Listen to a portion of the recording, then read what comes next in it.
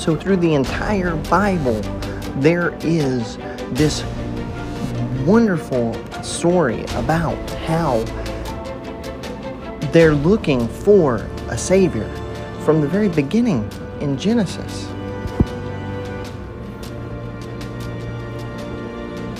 And you see how the connection through the entire Bible is that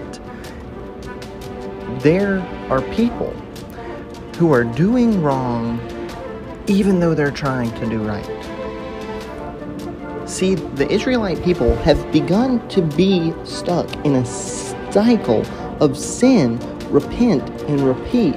And this is the same cycle that we're going through right now, today.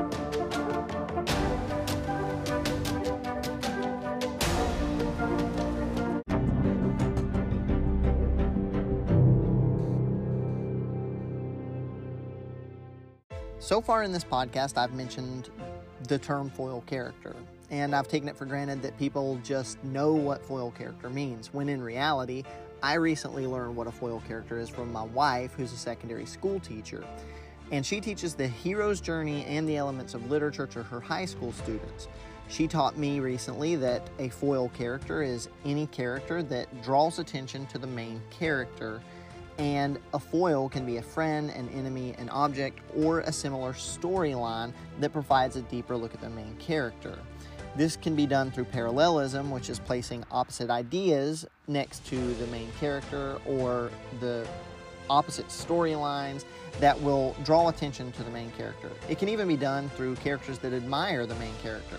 Examples of foil characters in non-biblical literature is Professor Moriarty in the Sherlock Holmes novels, because he breaks the law with his ability to deduce, and Sherlock solves mysteries with his ability to deduce. So they're opposites, but it brings more attention on Sherlock Holmes.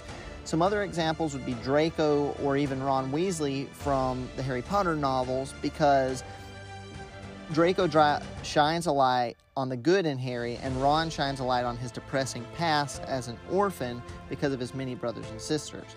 So this type of literary device can be seen throughout the Bible, and the various groups of 12 children that we're going to see in the upcoming chapters are foils for the 12 tribes of Israel.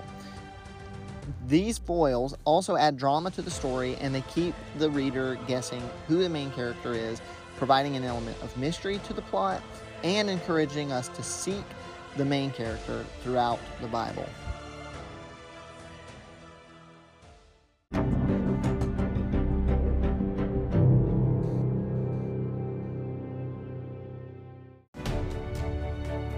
That concludes another episode of 1 Minute Bible Commentary.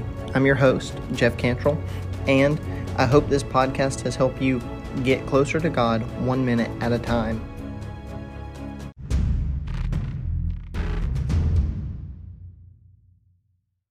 Hey there everyone, this is Jeff Cantrell from 1 Minute Bible Commentary, and I just wanted to invite you to follow us on Facebook at 1minbiblecom and on Instagram at 1 Minute Bible Commentary.